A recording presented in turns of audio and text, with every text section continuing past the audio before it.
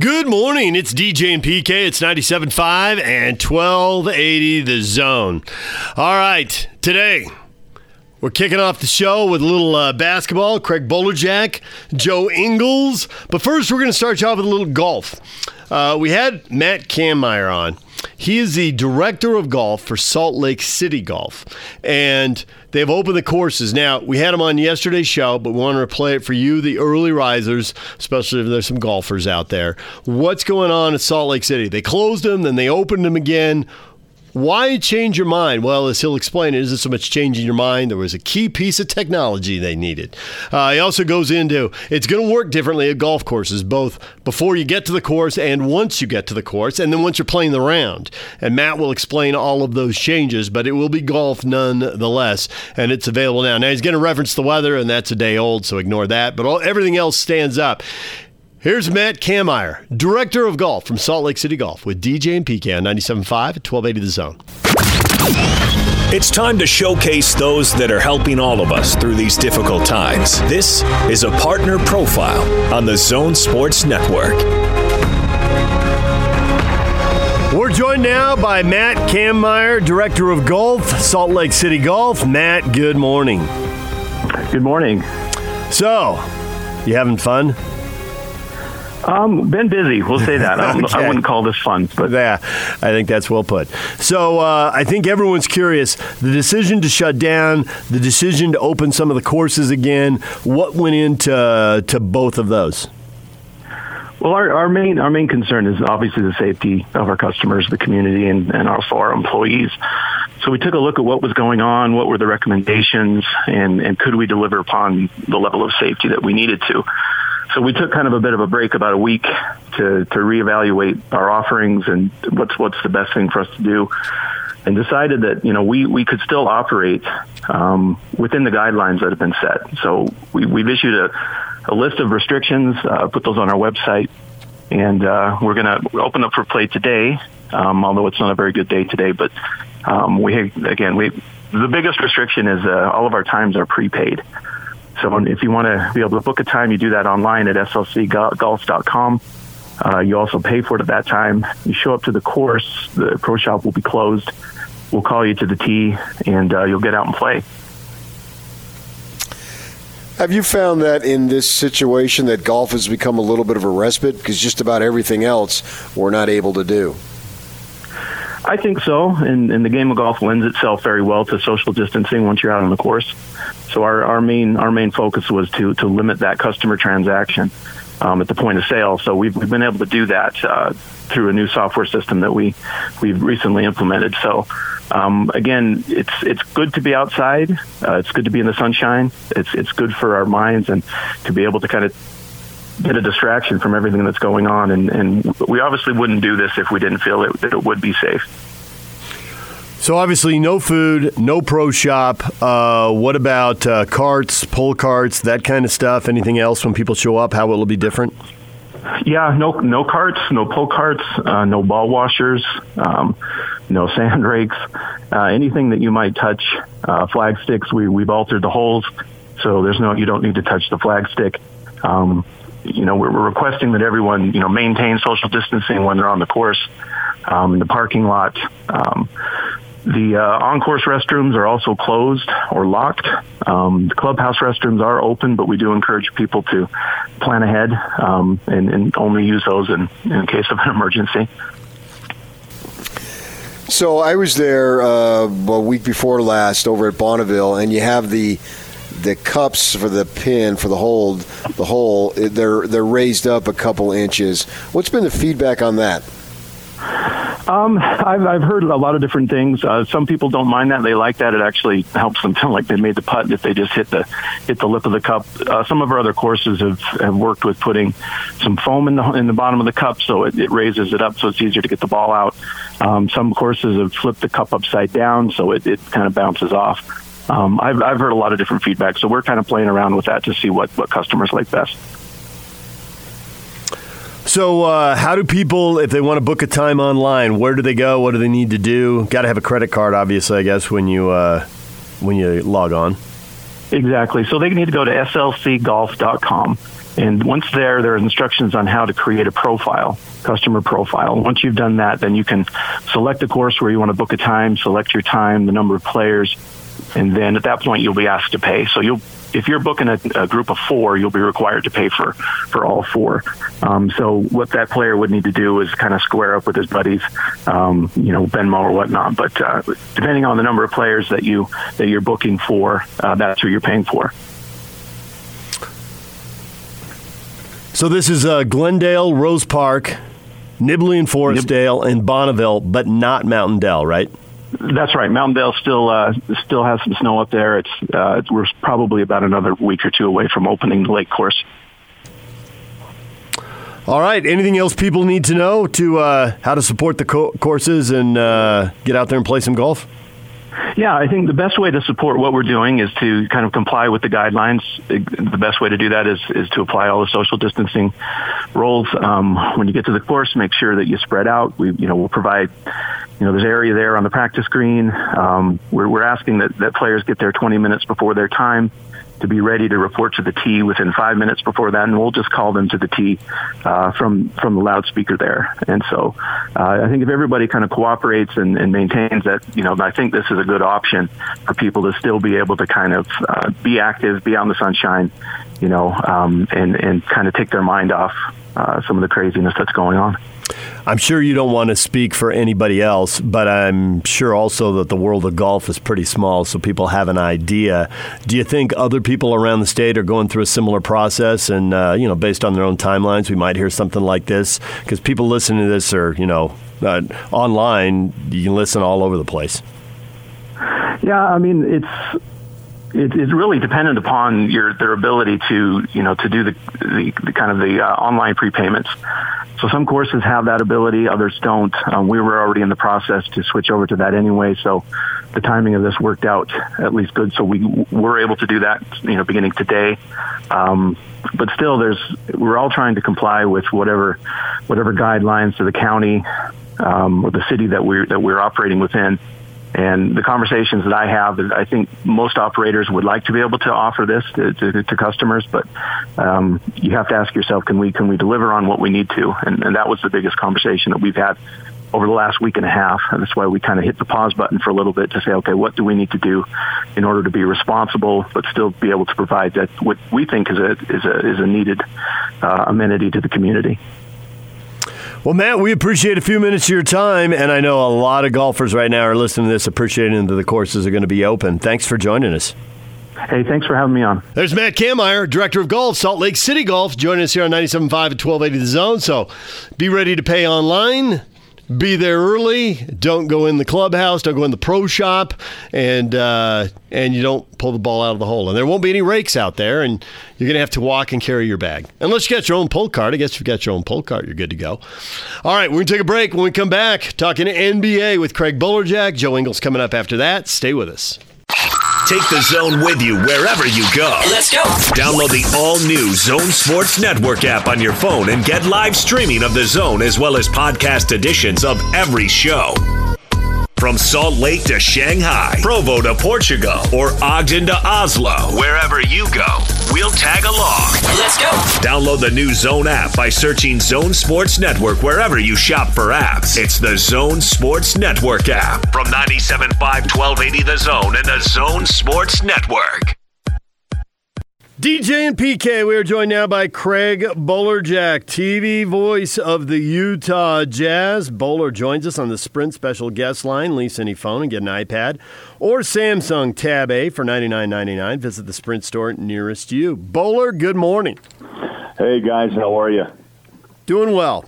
Bowler, one thing I always think about you and guys like David Locke and the analysts you guys work with is you're in the arena a long time before the game starts. And you see a lot of the same people and people in other clubs and there's familiar faces. And you just talk about stuff that's going on. And it's not really newsworthy at the time. But when you look back, sometimes it is newsworthy because it's a foreshadowing of what really is kind of evolving inside the business. And so now as people talk about the NBA finishing up in the summer, maybe so late that pushes the start of the next season back a month or two, suddenly there's a December to July or August calendar there.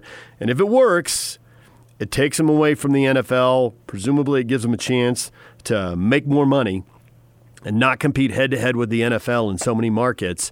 Is this something that, 3 years ago someone was thinking about an arena and just killing time at 5:30 before a 7 o'clock game or 4:40 before a 7 o'clock game? Is this something you've heard of, or is this really a recent development?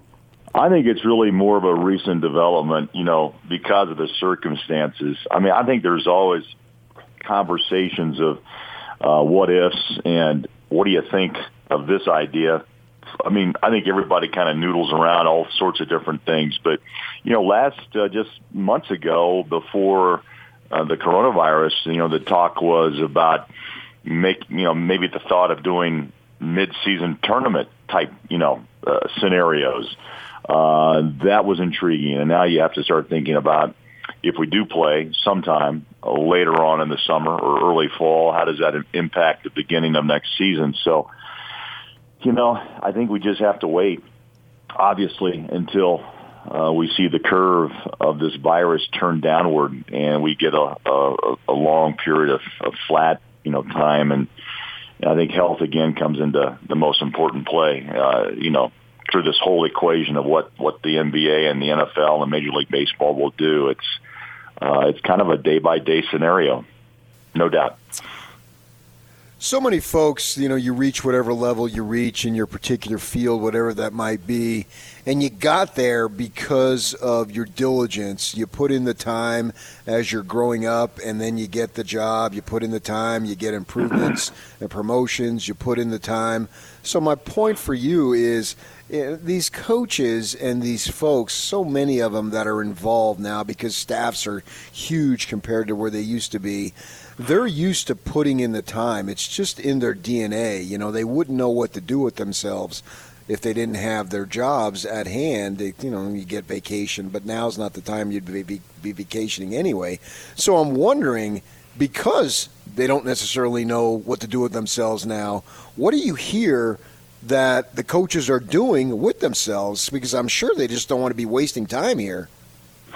I got a really good answer to that, and I found out yesterday during our pregame that we're doing prior to Jazz playback, we actually had Donovan on. And Matt asked him that same question, and the three of us had a really fun conversation. It was good to see Donovan, by the way, via Skype, Zoom. And, he actually has been talking to coaches, strength and conditioning coaches, because those guys will really play a big factor in how all these players try to at least stay in some shape. And then, of course, when they get back on the floor, how long will it take for the players or the league to get back into playing shape? And that's a concern, obviously, because you don't want to have to deal with injury after all this. But Donovan is from what I understood, he's in contact with the strength and conditioning coaches. I think they've mapped out regiments for the players, as he mentioned to us, to just, try to stay in shape, eat the right foods. The Jazz are very particular. All NBA teams are on calorie intake. You see that when we travel and fly. And, of course, at the Zions Bank basketball campus, special foods are made for athletes now to burn certain calories. And it's a science, guys. It really is. And so this is probably one of the biggest tests that all the NBA trainers and coaches are undergoing, trying to stay in contact with their players and making sure they continue to try to stay in some sort of, formidable shape. Because you never know, you want to try to build up to the return when that happens. It will one day, but when that is, I don't know. So it's kind of just a hit and miss, I believe. But Donovan was, I think, really upbeat. He's trying to, hit the treadmill and just trying to do things that would keep him in better shape than me. I know that. So, and all of us, but I think it's just a science that is being tested right now. And I think the players are very much in contact with their coaches and training staff on a daily or weekly basis. I assume that most of the coaching staffs, most teams know, one or two, and then broaden out maybe 3 or 4, but probably 1 or 2 teams are going to play in the first round of the playoffs. And now they've got time to study those 2 in depth on film. And maybe even look at that 3rd and 4th team just in case something crazy happens in places where the race is really congested. I assume coaches are deep in film trying to get an edge for the playoff series that aren't that far away whenever they start playing again. Right. The Jazz had 18 to play, and that was the Oklahoma City game. And strangely enough, the 4-5, if that's where the NBA would decide to pick up the season just in the postseason play, then that's your first-round opponent, would be a home and away series with a home court advantage of the Jazz in round 1 as the 4 and 5. Now, if they decide to trim away some of the non-division games down the stretch, then maybe you get a 10-game season into the playoffs. You never know. I'm sure there's multiple models that the NBA front office is discussing and continue to plot. But again, I think it changes on a daily basis as long as the virus is where it is today. I mean, New York is the hot spot, and that's where you hope that things start to settle down sooner than later. And again, I think there's multiple scenarios, but really you can't pin anything until things get much, much better. I'm fine with whatever they decide. I really don't care as long as it comes back in some form, even if it's a modified form. But what do you think about these rumors we're hearing about getting everybody in Vegas and doing it that way? Man, PK, that's another interesting one. Everyone has theories, and I've heard multiple ones, and that's the biggest one is to say, I'm not so sure if you want to put everybody into one place when you've been preaching, that to have proximity and give people space. And it sounds pretty like a big undertaking, but also, though, I will say this, in the broadcast sense, if there's just one building and you just had one broadcast, basically, so now you can play in 2 buildings, the Cox Pavilion and Thomas and Mack. I'm not sure if that's the scenario, but you could probably, like Summer League, bounce those games and get quite a few games played, whether it's noon to 4, 6, whatever you do, and how you play them. But it's intriguing. I'm not sure if it's something that you want to do, but again, leave it up to the experts, I guess, when they decide to make the call. Yeah, I've also heard speculation that they could use other courts and rent out the whole MGM or the whole Orleans or something. Yeah, true. And so you could have 4 games going on at a time, so you could play 8 or 12 games in a day if you chose. So it seems like the options are out there. The one thing I read was that it went largely unnoticed, but that in the State of the League, State of the Sport address, the commissioner does, that Adam Silver mentioned the coronavirus in passing in his All-Star Week remarks. And so when I hear that, that's a little hint about how many things they're thinking about.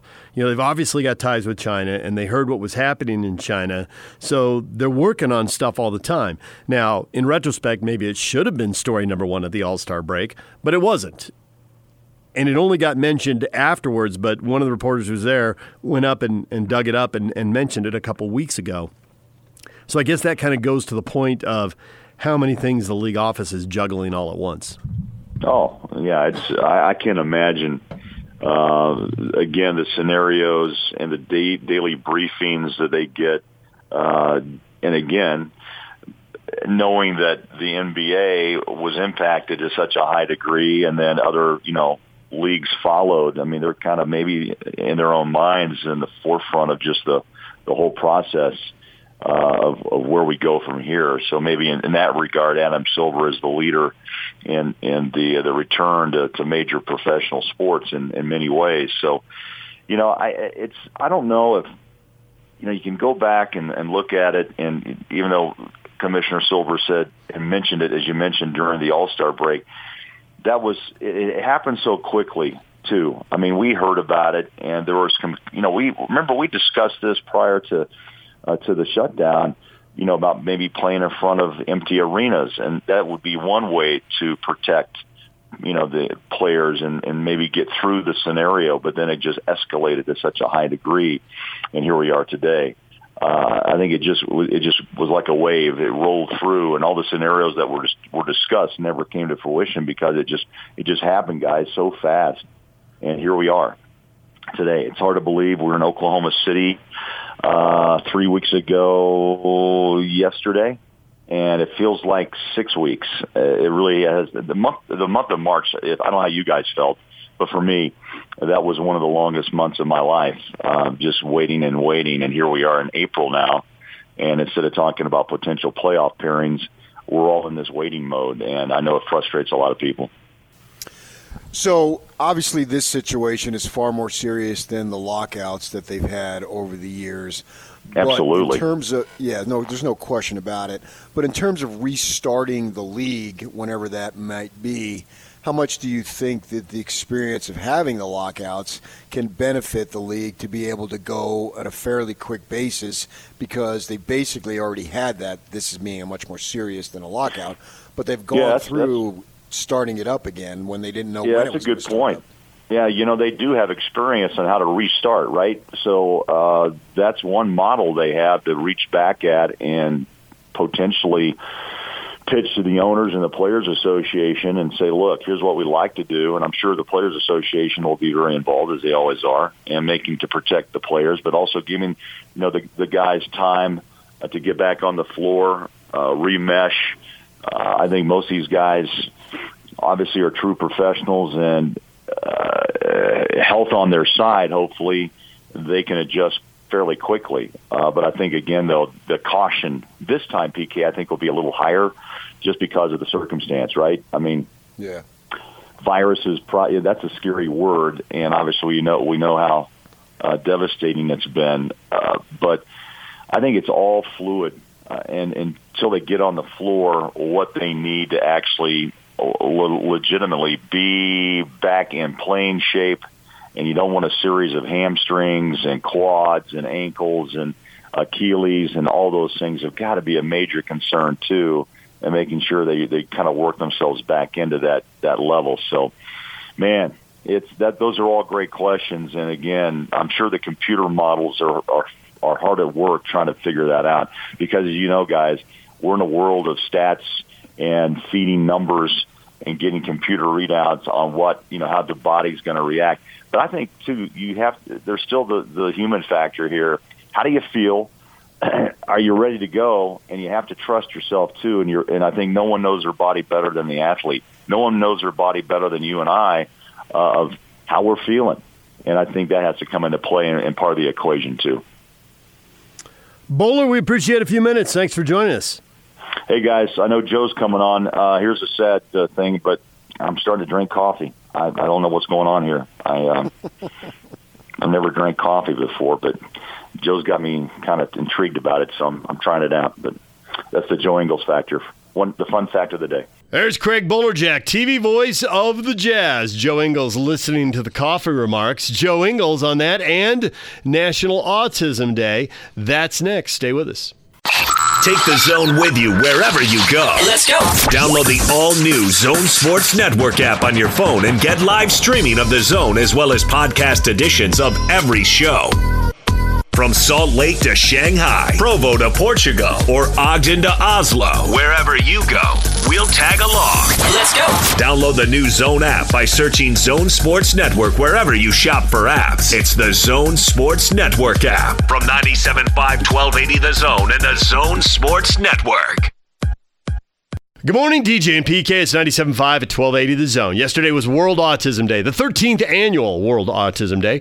Perfect day to have Joe on the show, although we normally have him on Thursdays anyway. We like to replay him for you, the early risers, here on Friday. Here's Joe Ingles with PK and I on 97.5 at 1280 The Zone. Hey, yeah! This is the Zone Sports Network. Back to Joe, and he'll flush. And it's time to hear from the best looking, most charismatic, and certainly the most intelligent member of the Utah Jazz. Jingle bells! Joe Ingles. Gives it back to Joe. To the cup, slams it in. And yes, for the record, Joe wrote this introduction. This is the Joe Ingles Show with DJ and PK. Who? On 97.5 1280 The Zone and the Zone Sports Network. The Joe Ingles Show is brought to you by your hardworking friends at Mountainland Supply. For all your plumbing and irrigation needs, go to mountainlandsupply.com. Joe, good morning.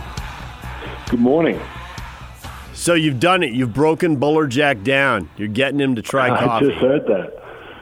I'm surprised with how old he is and how often and how long he's done the broadcast.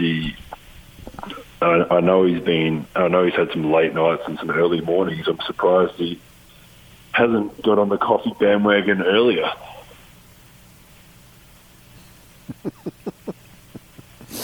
Who knew? Maybe now it took all this situation to do that. And you've been a big advocate of coffee yourself. Is that something that is unique to you, or is it more of an Australian thing? I think the culture, like kind of the, I guess like the cafe scene in Australia is probably one of my favourite things about Australia, the food and the cafes and the coffee and a bit of, I guess, the culture of like when you go and catch up with people, it's like, let's go get a coffee. You go and sit at a cafe and lots of people drink obviously teas and whatever too, but like coffee. And I know a lot of my good friends, or probably all of them, are all pretty big coffee drinkers too. And I mean, the coffee's great in Australia.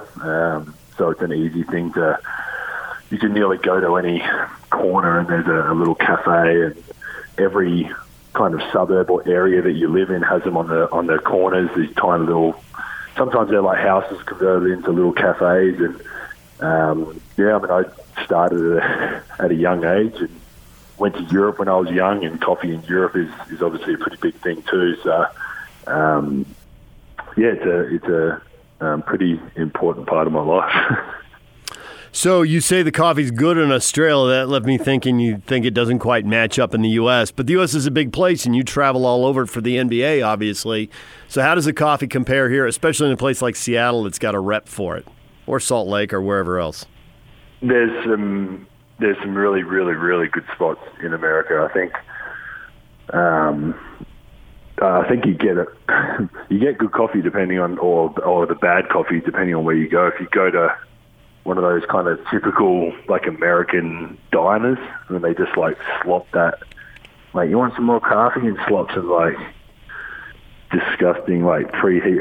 That stuff's not good. But like Utah's got Campos and Public, which are both unbelievable. There's a place in San Francisco that I love that we stay right near, a tiny little place, like a little, like literally like a window in the wall that you wouldn't even notice it.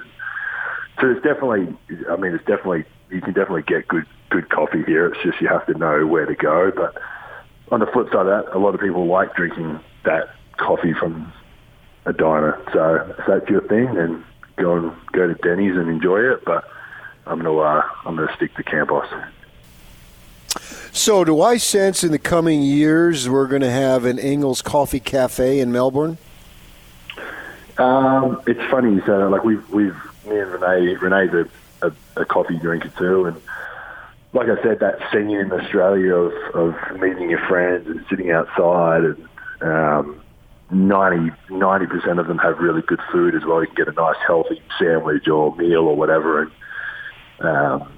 it's always something we've talked about, and like I said, it's something that we both really enjoy. So it's I wouldn't be surprised if we went down that path one day and decided to do it, but we also would never do it without living close to wherever we wanted to open it, because we would want to be hands-on and actually kind of have a part of running it. So we've talked about it for years. And the other thing is a gym, which obviously Renee with she's got all her courses and certificates in personal training, and she's got a degree and everything. So that's the other thing we've tossed up, what we would do or potentially open. Joe Ingles joined us here on 97.5 and 1280 The Zone. Today is World Autism Awareness Day. It's the 13th annual World Autism Awareness Day.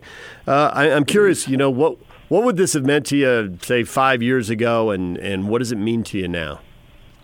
Yeah, I mean, it's obviously changed pretty significantly. The last couple of years of obviously finding out Jacob's diagnosis, and it's funny because even with the Jazz and playing the autism game, we've done that for a few years, and you obviously have you know how meaningful it is to people and obviously to families and people that are really close to autism. But so I would always play the game and obviously enjoy it, and you talk to the kids, and you try and do whatever you could. But obviously then once you get touched by it, it kind of opens up a whole new door to what you want to do and how you want to help. And like you said, kind of when Jacob found out, like we've always known people with autism, we've known people personally, we've seen kids, we've seen adults, you see it a lot. It's obviously so common.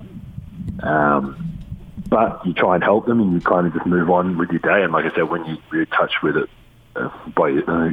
immediately, kind of to your family or someone you know close, that door just opens up. And I mean, since we found out, it's been our goal to push the awareness and the acceptance, and that's what we're all about. We obviously first and foremost make sure Jacob and Miller are okay, and Jacob's got what he needs to do, and therapy-wise he's in the right places, and then everything else is about the awareness and acceptance. And obviously it's Autism Awareness Day today, but it's also throughout April is Autism Awareness Month. So I tweeted it last night that I'm going to be absolutely flooding my timelines with other people's. I think it's so important for other people to be able to get their stories out. And I'm very lucky with the platform that I've got that people listen to me, as silly as it might be sometimes. But I can say what I want and people are going to respond. So my goal this month and obviously moving forward is to really help these other people get their stories out there that feel comfortable sharing them.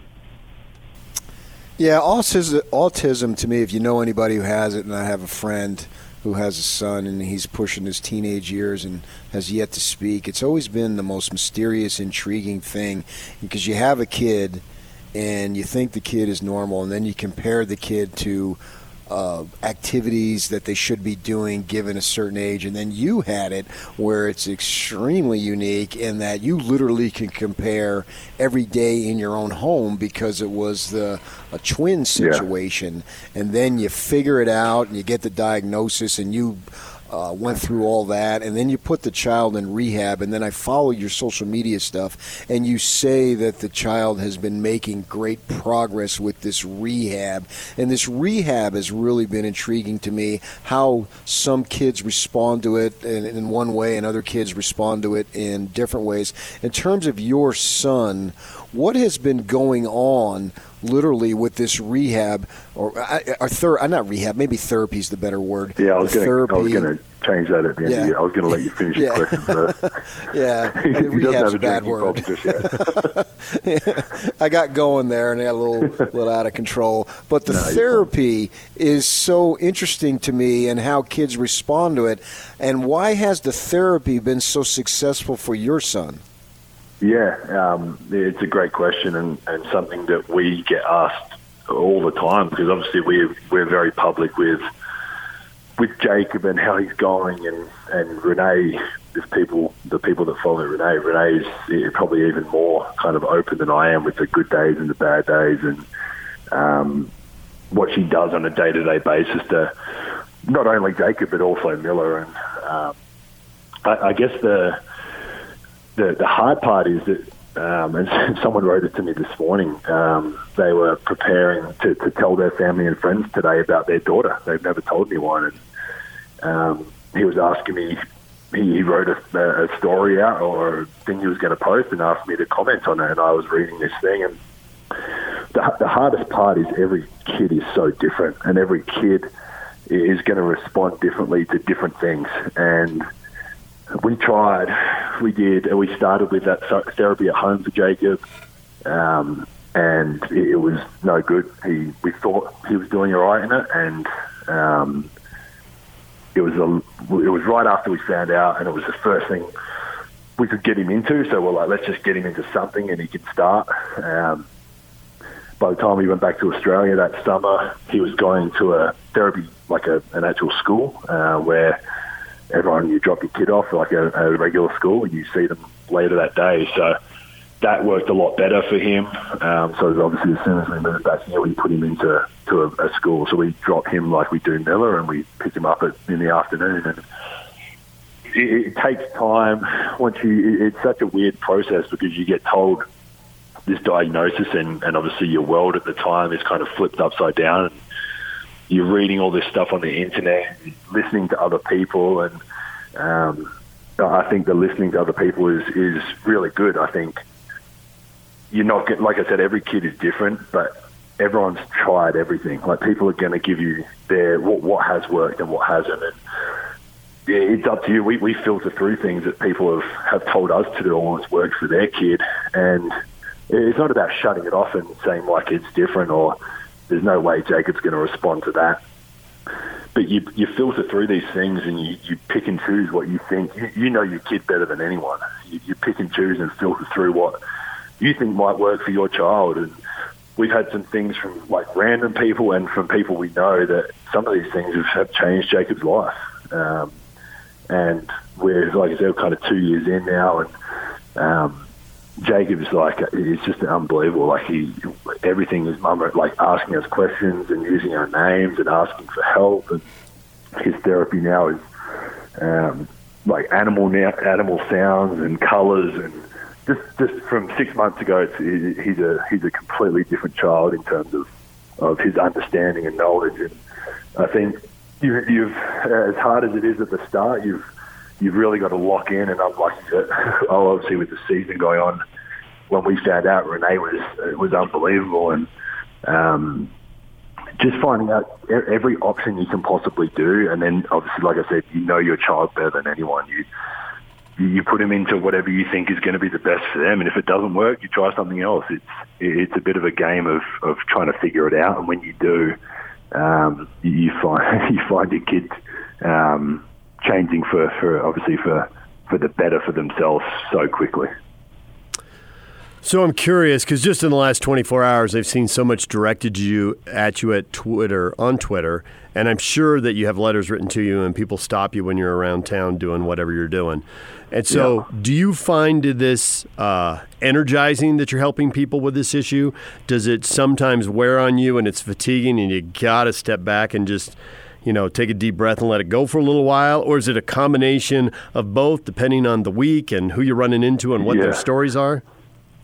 No, it's definitely way more energizing and good than the weight on my shoulders or anything. I think when we like, no one will ever understand how heavily we debated whether we go public with it or not, or we deal with it as a family. And the reason we went public was for that reason you said, is to help other people. And like I said, without platforms, to be able to give people a voice, and the awareness and the acceptance and all of that is why we did it. And I guess, like you said, it's a bit of a responsibility because you have all these followers on social media and they ask you questions about it. And I'm definitely nowhere near as good as Renee at kind of responding and I guess trying to help as many people, but I do when I can. And obviously this month, like I've said on Twitter last night, like I'm going to really, really push it out there. And we're just lucky that we're in a position to do that. I think the part that is the hardest part is when you're dealing with your own, like for us, Jacob's having a rough day or a rough week at school, or even at home with Miller, and trying to incorporate and that for her to understand what like she'll run around and like scream and play, but the screaming for Jacob is something that really affects him, and he'll get really mad, and then they start fighting, and it's not just Jacob understanding, but also I was explaining to Miller that, like, hey, when you're playing with him, you just, like, she gets so excited, you just got to keep the volume down a little bit. And it's hard for a 3-year-old sister that wants to just play with her brother to understand that sometimes. So, it's definitely, I mean, we love helping people. It's unbelievable how, like I've missed pre-game shooting sometimes because someone has come from the crowd and said their son or daughter's autistic, and I've sat on the sideline and spoke to them for 20 minutes instead of shooting, which Quinn would hate to hear that, but it's something that really energizes me. And like I said, that's why we came public in the first place was not for us. We're very lucky financially, and the position we're in to do whatever we need for Jacob. And the reason we came out publicly was to help other people. So we know you spoke about potentially having a coffee cafe and a gym because of your wife, something that we might see, some form of Ingalls Autism Center in years to come? Yeah, it's definitely been thrown around, and we're very lucky with the charity we're partnered with. It's 4ASD Kids in Australia, and what they do for other kids and families with funding. At the moment, we fund schools to get more kids in, or people can kind of write their own stories, and some families can get sponsored kind of individually if they're in a position to. And then just recently, we joined the board of Culture City, who make arenas and venues sensory inclusive for everyone. So that's either with sensory rooms or training the staff that work there to be more capable, I guess, of helping a kid or a family with special needs if they're in the position. So Culture City's got 90% of the NBA teams on board, and I don't want to ruin anything, but I think there might be a little announcement coming today. So we're on those two boards, and seeing that stuff happen daily and being in these group emails, and it's definitely something we've talked about. And like I said financially before, we're very lucky that we can do that for Jacob and put him in whatever we need. There's so many families out there that aren't in that position, and one of our goals is like you said, is to somehow, and we've done so much research, and there will be plenty more to be done of how we can open something that's affordable for like what it is for a regular school fees. We pay 10, 15 times more a year than we do for Miller's school. So trying to make it more affordable, and there's definitely a long-term goal, because it's something that really has to be worked through with governments and all that, but it's definitely a goal of ours is to make this more affordable for the people that can't afford to do it. It's Autism Awareness Day, the 13th annual Autism Awareness Day. And Joe, we hear your answers, we get an idea of how much time and energy you're putting into this and how it makes you feel as you see the results. And I'm curious, we've seen your teammates, at least publicly, who knows what they're doing privately, but at least publicly we've seen some of your teammates start to take steps, and they're younger than you and they're at a different point in their life and all that, but start to take steps. Do you ever talk to them and encourage them to do stuff because of the positive impact it's having on you, or is that kind of a no-go area between teammates? No, definitely. It's something that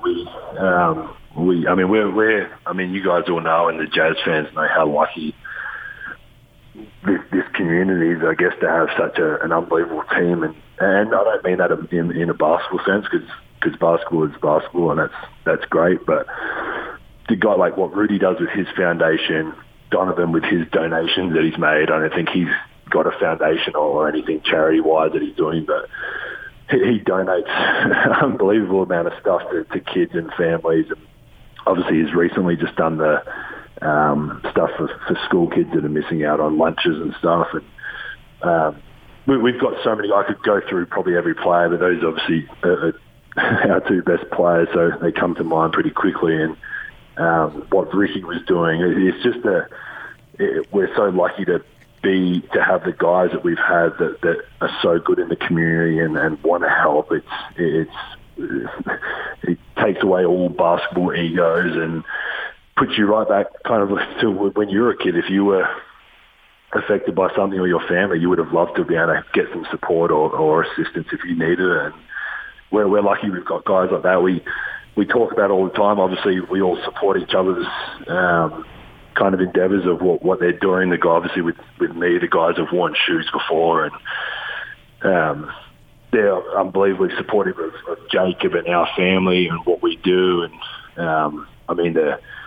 no one will ever see kind of behind the scenes of when I was actually going through the diagnosis process of the guys having my back and the coaching staff. And I've obviously said it about the Jazz organisation I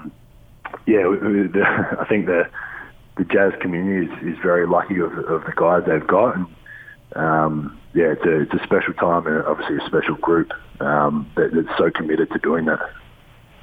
So that an announcement you were referred to, would that be that the Culture City and the Jazz and Vivint Smart Home Arena have partnered to make all events at Vivint Smart Home Arena sensory inclusive? That might be it. Is that public? Yes. I'm looking at a press release right now. Yeah, that's what I was going to... I didn't want to ruin... I didn't know when it was coming out. We obviously, like I said, is on the board, and our goal is to make every NBA venue, obviously being an NBA player, is to make every NBA arena sensory inclusive. So, like I said, not every stadium has a room, because some of these stadiums have been around forever and the rooms are all taken. But we're lucky we've got one at the Jazz facility at Vivint Smart Home. And now it's obviously all the staff have also been trained just to help out. Garrett Gardugno, who's our head of PR, as you guys know, sent me through his certificate the other day of him doing it. So everyone's getting on board and doing it, and Culture City is unbelievable at what they do. So I'm also going to be on the NBA Instagram live today at about 1 o'clock talking about it again with one of the directors of Culture City. So it's an exciting time. We want to be the first sport to have every arena inclusive, and we're well on the way to doing that. Oh, before you go, give my love to Renee and the kids, okay? Oh, my golly gosh. I can hear him upstairs now. Jack is actually doing therapy, right? He's doing in-home therapy while this stuff's going on. So it's his last couple of days. And then, everything's basically shut down after that. So I'll make sure I pass it on. Joe, as always, we appreciate it, and good luck with all your work in the community. Appreciate it. Thanks for having me, guys. There's Joe Ingles. When we come back, what is trending? The headlines are coming up next.